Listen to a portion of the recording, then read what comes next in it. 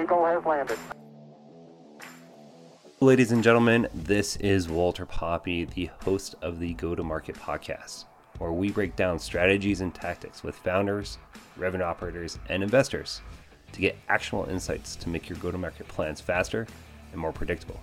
In this episode, we have Amy Vohos, the CEO and founder of Avenue Talent Partners, co-host of Thursday Night Sales, and a contributor for Sales Hacker and Modern Sales Pro. If you are not following Amy on LinkedIn, you are missing out on tons of value, from advice on how to hire to how to grow your business. In this episode, we dig into lessons of being a first-time founder, vetting A players, and her approach to writing. Tons of great information, and I hope you enjoy the episode. And if you do, please go ahead, subscribe, and write us a review so we can reach more listeners like you. Now, to the show. 3, 2, 1, 0. All engine running. Liftoff. We have a liftoff.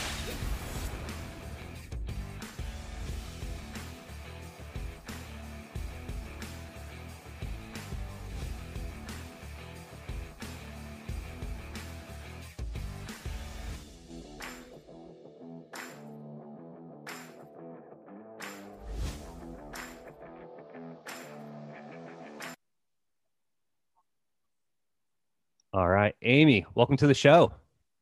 Walter, thank you for having me.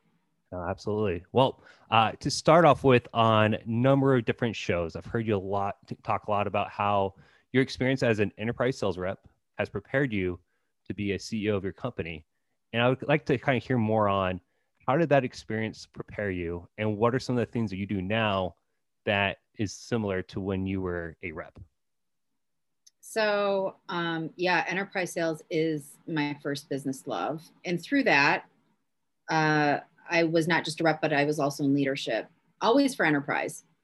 And when I think about the things that have made me successful as an entrepreneur, there's a couple of things. So one, enterprise sales, to be really successful for the long haul, you have to celebrate the long game. It's not just a high velocity, transactional, set it and forget it, shove people in, convince people to buy, deals at the end of the month, but wait, there's more. That's stuff that I just have never, ever identified with or believe in philosophically and fundamentally, regardless of what kind of sales we're talking about. And that mindset of the long game has served me really, really well as an entrepreneur. That coupled with thinking about things strategically and not thinking about things as a one size fits all, and really seeking to understand the dynamics of things served me really well. And then the third thing is I come from the old school that the over segmentation, and yes, I think sales is over segmented. Different episode for a different day, my friend, but Look forward to it. Sign me up. But I come from the old school of having to do all the jobs myself. So I was my own SDR. I was my own AE. I was my own sales engineer. I was my own solutions consultant. I was my own demo person. I was my own post sale. I was my own customer success person. Like all of those things I had to do, and I had to do well. So like land and expand, that mentality is not lost on me. And it's just as important to get something new as it is to keep what you worked so hard to get in the first place. So those three pillars flash forward. And this is my second venture that I started. My first one I failed miserably at. And I learned a lot of lessons. And I feel like as much as that was horrible and hard and pushed me to every limit, and it wasn't easy, and it's the stuff that nightmares are made out of. I'm grateful for that, because then those lessons as an entrepreneur for the first time, plus all of my experience, I then had to recover. I chose not to be in sales leadership and to go back to where the action was, and that's with the customer directly. And so I've always loved that. Again, another thing that served me well, like customer holds the keys. I'm not here to assume what they want or what they need. Like I got to listen to them. And so 5+ years ago, when I started Avenue Talent Partners, all of those things served me really, really well. How I do what I do, though, is a little different. So like back in the day, content wasn't the same thing as it is today. And I absolutely have leaned into that and celebrated that. So like, that's one of the things that I do now, but it's using all those lessons that I learned to talk about it out loud. So long drawn out story to a very short question. No, that's great, because there's a lot of different tangents that I want to kind of go off of. First one is, you said there was a lot of lessons that you learned from your first adventure. And in particular, like, what were some of those lessons and how did you apply it into your current adventure? Oh my gosh. Where do I start? So I had a business partner at the time. My business partner was an old boss and a mentor. And one of the lessons that I learned was, even when things don't work out, as long as you're being straight up and honest and you're trying to do the right things, it doesn't have to be a disaster. And literally, like, he stayed with the business. I did not. I was one half of the funding. This was an election year. The market segment that we were in was absolutely associated with that. It was for managed care organizations. Healthcare was a big topic in 2008. And then the autos, they were about to collapse, and the majority of our clients had their biggest contracts were with autos. So if they collapsed, they would collapse. Like, it was like this whole thing. And I had created in a very short amount of time, because it was a space that we had come from, a 7-figure pipeline that dried up in over 2 weeks. I did not have a good plan B, because I didn't think that we would need one, because I was a little cocky, from being honest, of like, oh, we're going to an industry where we are known and where people loved working with us, and we actually want to come back to it and make it better. Awesome. And Darren is his name, is everything that I'm not, and vice versa. And you put us together and it's like magic. And so, yeah, we were cocky. We're like, yeah, we got this in the bag. And of course, then people start responding. And so why would I ever think that we would hit a major recession? Why would I think that? And nobody thought that at the time. And even when you're entering into things when it's like a boom and it's good, it doesn't mean that you shouldn't have a backup plan. And so that is something that I have done, and it helped me get through this year, having backup plans. Like, if the worst case happens and all holy hang breaks loose, how do you get through it? Do you have a backup plan? If you don't have a backup plan, like, time to start thinking about that. So like, that's the biggest thing for me, is it's not like all the fun stuff that you learn. It's like the stuff when it gets really difficult, what you learn. And so like, step one is, if I didn't have Darren in my life, regardless of being a business partner or not, I would be really bummed out. Like, it would be a bad deal for a lot of different reasons, personally and professionally. I had to step away from a business that we decided to do together, that I was one half investor in, one half partner in. That was hard. My ego, like all the things. And the fact that I just talked to him last week, like, is amazing, you know? So like, there's that. So sometimes things don't work out. It doesn't mean that you have to be a jackhole, as I like to say, and work bridges along the way. That's step one. And step two is just like the plan. And I think we can all agree that this year, if you didn't start thinking about adapting to a plan B, you're probably in trouble. So. No, you, in preparation, I saw a great article that you wrote talking about adjusting. How to think about the customer. I mean, you brought it up, the customer, early on, and how to pivot. It sounds like your first adventure, you didn't have the right product market fit, and the market kind of changed on you, in 2 weeks. So it's difficult to find that when you get those type of things. We did have the right. So it's interesting, and it's a good point to make. We actually did have the right product market fit. And it wasn't a product, it was a service. So that's a whole different ball of wax. Right. People wanted it, but when there are things that happen in the marketplace, that like pandemic this year, like I could want it all day long and I could know that it helps me. But if all of a sudden what's happening in the ecosystem, it's like, if you're selling to hospital systems and they're like, yeah, you know what? I need your technology so that I can do a better job of administering care for cancer patients, let's say. Mm-hmm. And all of a sudden it's a pandemic and everything that's not essential, i.e. COVID, gets shut down. You could have that fit, there could be that need, but nobody's doing a darn thing because of what's going on. That was my reality of like, we love you. We're glad that you guys are back together. We're not going to be thinking about this for another 2.5 years because we need to see what happens in the recession. We need to see what happens with the autos, and we need to see what happens in an election of how healthcare is going to change. And at that time, Obamacare was a thing. And like, think about all the regulation and all the things that changed with that. So that, not to get geeked out of things that don't matter for this podcast, but like you could have product market fit. And after the recession, you could still have it. But do you have plans to get through it?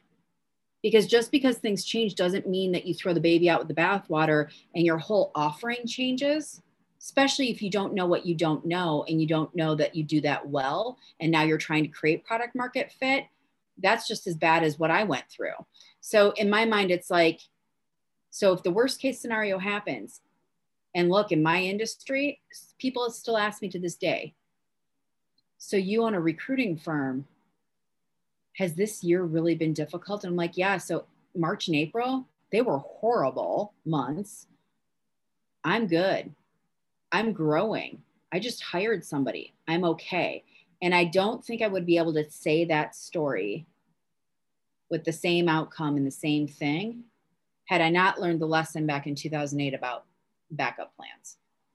No, that's great. That's a really good lesson and good clarification too on being able to pivot, but also having your backup plans. So Yeah. Speaking about your expertise with recruiting, I know that you're working with a lot of different companies. What are you seeing right now that are companies, we're going to go to what people do right, but what do people do wrong right now? Like in general, what are you seeing companies are doing wrong? So I think companies are getting in the way of themselves, meaning there's an assumption that because this year was this year and so many people are out of work that I'm just going to go out and find a bunch of people and it's just going to be easy. And here's the thing. I work with varying stages of startup from like seed through like B round. And in tech, sales is the number one thing that tech companies are hiring for. And so while yes, this happened, it doesn't mean that it's like a fire sale. And so all this bad behavior of treating people poorly, of bad candidate experience, of using the interview process as a way to figure out what you need because you don't really know what you need and you're afraid to ask for help, of I, as a founder, am going to try to go on the cheap and save myself a few bucks and recruit for this myself. But I've never done sales. I don't speak the language fluently, and I don't even really know how to vet somebody. How are you going to lead your business plus deal with a major response? So I just talked to a client of mine who's recruiting not for a sales role, for a different role. We're recruiting their VP of sales. He's like, I put one job up on LinkedIn. I got 1,000 responses. He cares about his employment brand. He's not a dirtbag. The company is good. But when you're running the entire company and you're a founder and they have 10 employees, like he just got his A round. That's why we're doing what we're doing. Do you think he has time to thoughtfully comb through 1,000 people? And then like it just continues on of the things that you need to do in the interview process. A hiring process is just like a sales process. You don't just wing it. Like, let's look at it this way. And people don't realize this. Could you imagine being like, yeah, you know what? I want to sell some stuff. I don't really know what it is. I'll figure it out along the way. And I'm just going to shoot from the hip and start reaching out to people and they'll buy some stuff. No. When you don't know your ICP, when you don't know your TAM, when you don't know, and for those that are listening that don't know what that means, when you don't know your ideal customer profile or your total addressable market or what your buyer really needs, and you're getting caught up in listening to a podcast or reading an article about here's what you should do because this is how you SaaS, you're in the way of yourself. So that's what I mean by getting in the way of yourself, of like fooling yourself into thinking like, I can save a few bucks. Your time is priceless. And once you use it, you can't get it back. And if you're trying to run and scale and grow a company and you think that you can run a hiring process that's thoughtful, that's engaged, that's meaningful. We're living out loud and people talk. And if you treat people poorly consistently, good luck trying to find A players down the road as you really scale. So it's like the basics of, I think, the basics that's missing. And people, especially when it comes to sales, for my technical founders out there, I love you. But one of the biggest obstacles that you have is you haven't done this role. And this isn't like hiring an engineer where you can give them an exam and now you know if they're smart or not. Sales has lots of shades of gray. And Jason Lemkin wrote it the best. There are 48 different kinds of VPs of sales, let alone directors, let alone team leads, let alone managers, let alone SVPs, let alone CROs. There are so many different flavors. And then couple that with the startup ecosystem, that different stages require different work that requires a different kind of VP, and there isn't a one size fits all. So the biggest thing that I see is, and I'm off on this tangent. Sorry, you clearly struck. Oh no, this is why we do long format. You go off. But the thing is, people get caught up in the big statements. So like, let's say I'm this technical founder and I'm brilliant and I've created something amazing, and now I need to bring it to market in a meaningful way.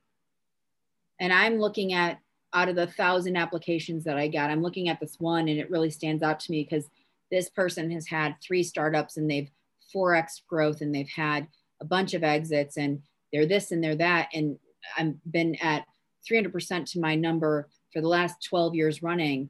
I want to hire that person. Well, that person did all of that work at like the C round, and you are an A round company, and that person's never been at your stage before. You have an issue. Their playbook is going to look very different than yours. They may not necessarily know how to build from scratch. Building something from nothing, and I know this firsthand, is very, very different. So like, I'm ambidextrous and I'm very grateful for that. I did really well when I worked at Yahoo. Yahoo was a Goliath company, a lot of process, a lot of aliases, a lot of groups that could help me, a lot of enablement, like all the things, we had it. And we had brand recognition. How I got a seat at the table was very different because I was part of that brand. Then flash forward to the future and I'm employee number 20 something at Indeed. And I'm their very first enterprise hire to build out that whole thing. And they weren't investing in marketing. The only thing that they were focused on was SEO. So knocking on the door, so McDonald's, my client in both places, knocking on the door from Yahoo, very different than when I first started at Indeed. Nobody knew who they were. So people don't understand that.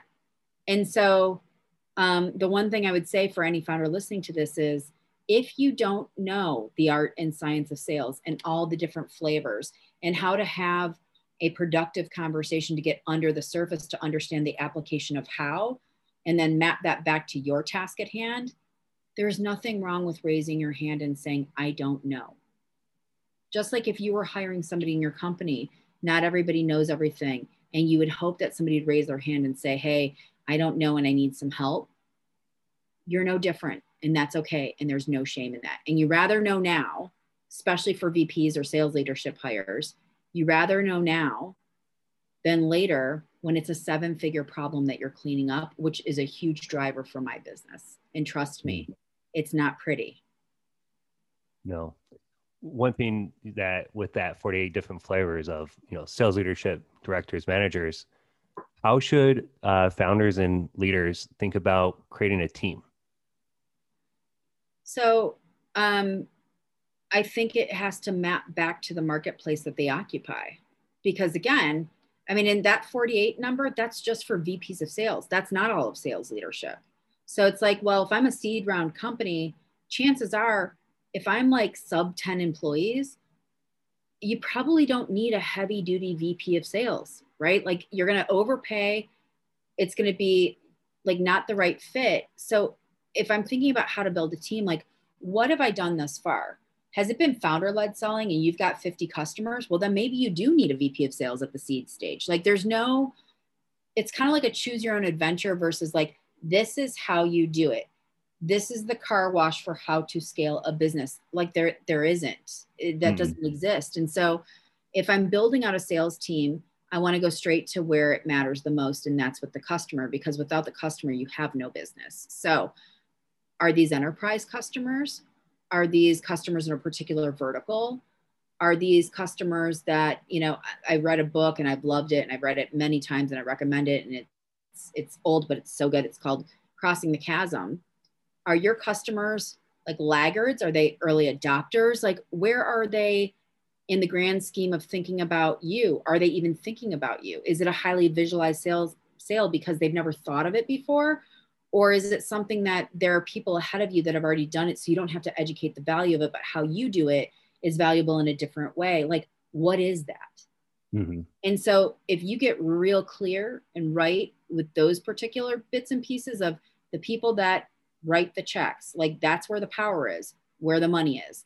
So if you're thinking about your buyer and what they need, and then constructing what you need from there, that's how you build the team. This whole nonsense of like, start out with 5 hires and the cream will rise to the crop.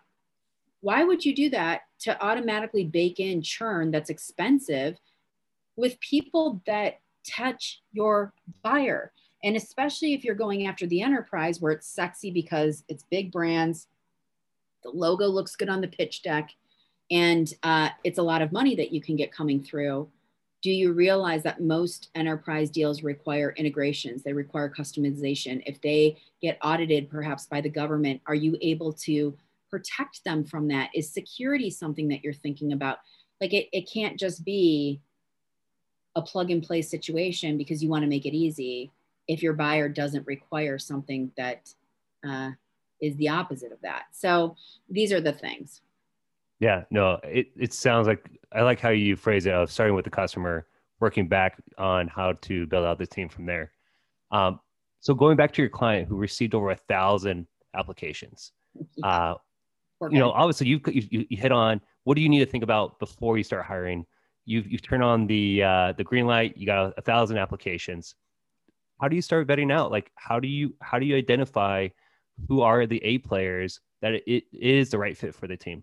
How do you begin to understand that this is the right person for us?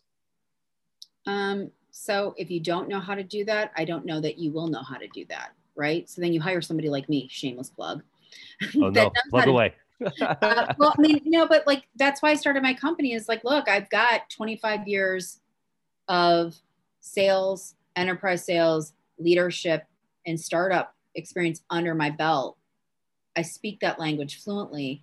That absolutely correlates to the vetting, search, and selection process, right? So if you don't have that wisdom and you don't want to ask for help, I mean, the cheeky side of me wants to say good luck, but right. The helpful side of me says, well, then you really need to get intentional, like with a hiring plan, with a job description that you carefully and thoughtfully and intentionally put together versus, oh, yeah, so I went online and I looked like at a couple different jobs and those look good. So I'm just going to rip off those job descriptions and like insert my company name and that's good enough for us. And it's like, is that though? I don't think so, because what you need and why you need it and why your customer needs it is different.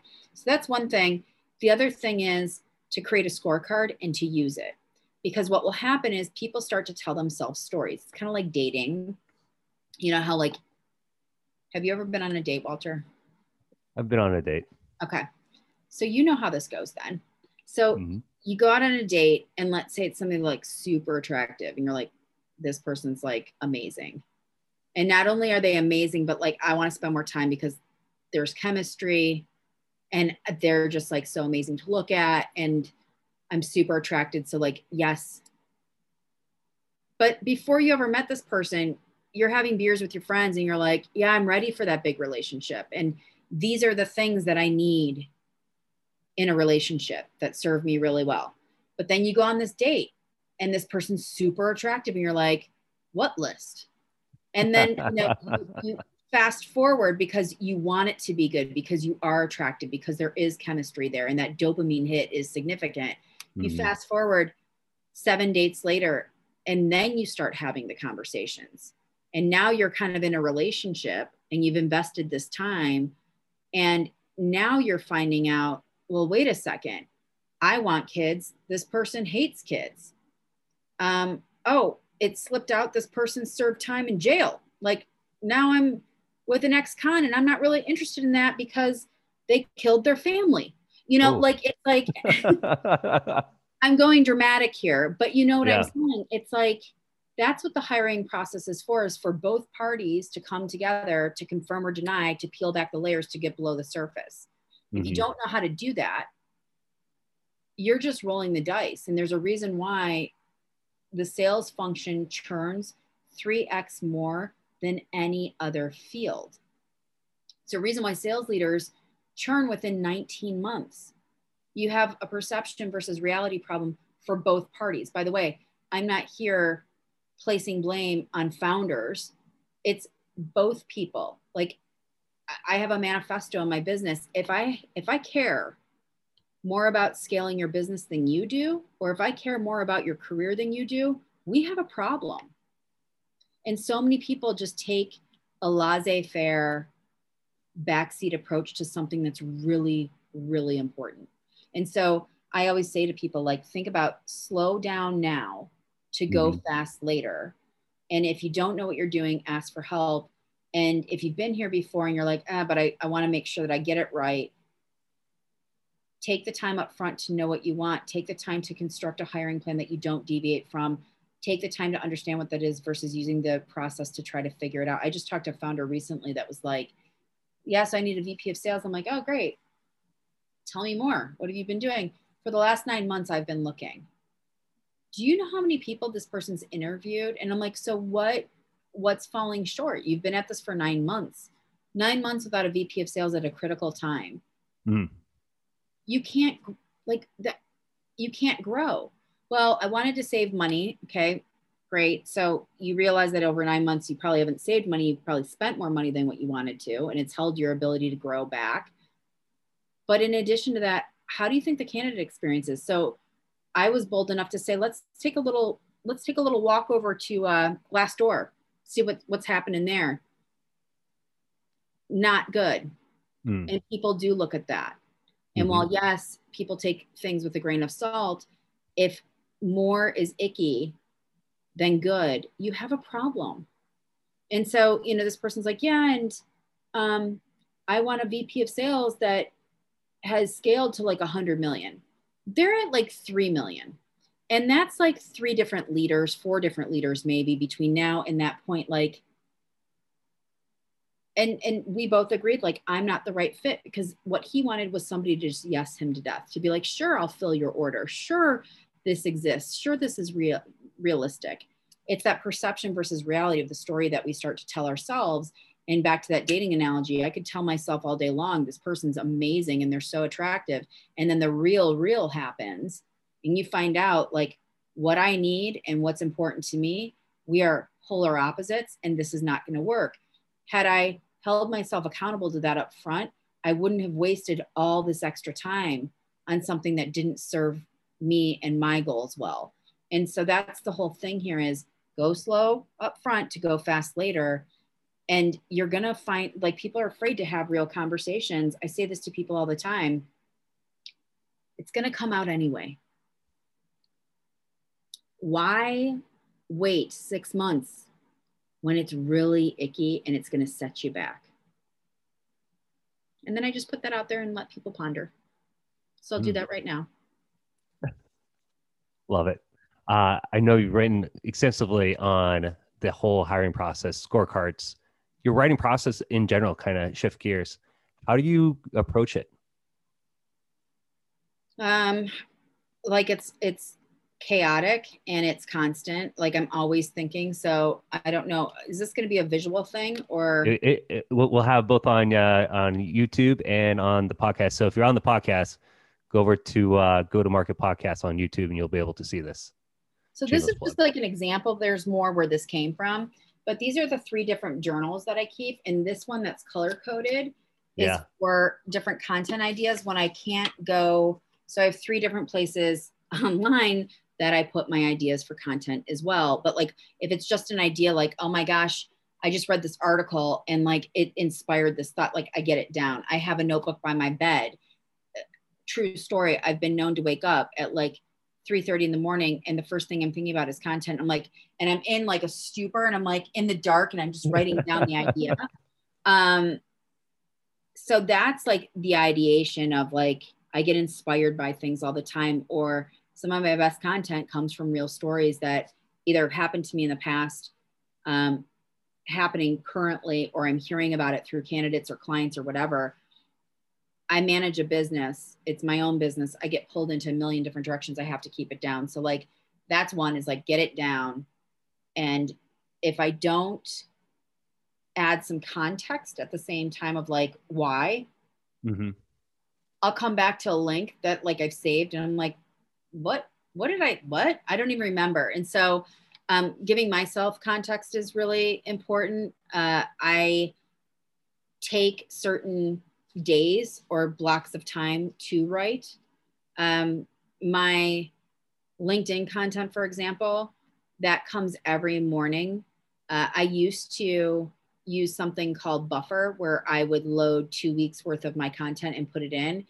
And then that started feeling wrong to me, because I'm like, what I'm going to talk about in 2 weeks from now, like, let's say I did something like through the election, like it was like something that had nothing to do with anything. It's like, it's tone deaf then. Like, I just think there's something about context and relevance and timing that's important. And so every morning I have different thoughts that go through my head, and it's like, okay, so I want to talk about this today. And so it's very organic, and it's very like that moment.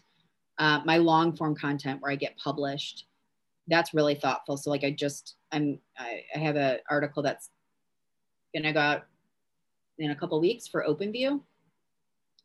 That took me 3 weeks to write. So it just depends. Like, I have to fit it in. I'm kind of like a whirling dervish. Like, I have so many things that go on in my business, and I get pulled into a million different places, and there's lots that happen. And even though I could time block, even though I could do things, if a client calls me and they say, hey, we want to offer a job to someone, that takes priority, right? So it's like, I have to constantly shift it. One of my favorite writing days is Sunday. So my email newsletter goes out on a Saturday. I write it on Friday when everything else is done, and I can reflect from the week back, and then I share what I think. So it just depends. No, that's really good. Both the organic LinkedIn, but also the long format. You mentioned that you kind of all over, but you have really kind of thought about the long-term game and choosing where you're going to be spending your time.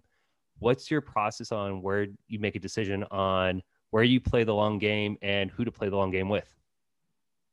So one of the reasons why I use my voice the way that I use it, and I write like I talk, is I want to be magnetic to people I want to spend time with. And I want to repel people that I don't want to spend time with. And I'm super cool at that, because I know I'm not for everybody. And that's okay. I subscribe to the philosophy of the faster you understand no. And by the way, no doesn't have to be icky. You can be gracious. You can keep doors open. You never know where paths cross again. But the faster you understand that it's a no, the more time you have spending on the yeses. And so that's a big thing for me. But when I think about like who I choose to spend time with, I don't care so much about what people tell me. I care about what they show me. I'm a big action kind of gal. And so lots of people come my way with lots of big statements, but I want you to back it up. And that determines a lot in terms of who I spend time with and where I spend my time. So like long game, everybody that I interact with, it automatically goes into that category. Like, I don't prioritize like what's in it for me versus long game versus I'm only going to give, there's that whole analogy of like deposits versus withdrawals. Like, I don't keep score. I'm not a scorekeeper of like, so I commented on your post because you're a potential client 5 times. And now on the 6th time, I'm going to ask for the meeting. It's like, no, I just want to thoughtfully show up and show you that I care about the task at hand. And maybe I have a point of view that could be helpful. And if that might make sense for you, awesome. And if not, that's okay. Like, I don't have tactics. It's just like, my recipe for success is this: do the right work with the right people consistently, and it always works out. And that's never really worked against me in 20 plus years. It's a good recipe. On that, who are people you look up to? So many. So today is December 1st, and it's my grandfather's birthday, who is no longer with me, but I think about him every year on this day, and like every day, basically.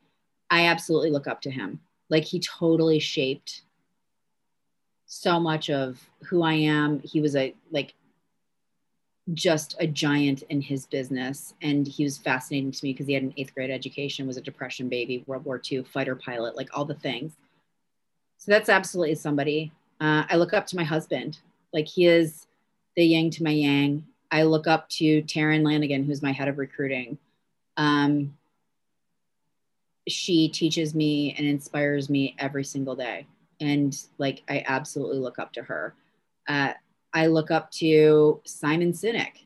Like, I'm a big fan of It Starts With Why, and everything that he says, like, hits me straight, to my heart. Like, people in my community that I looked up to, there's a company called Aspireship, and a woman named Christine Rogers, who's their president and COO.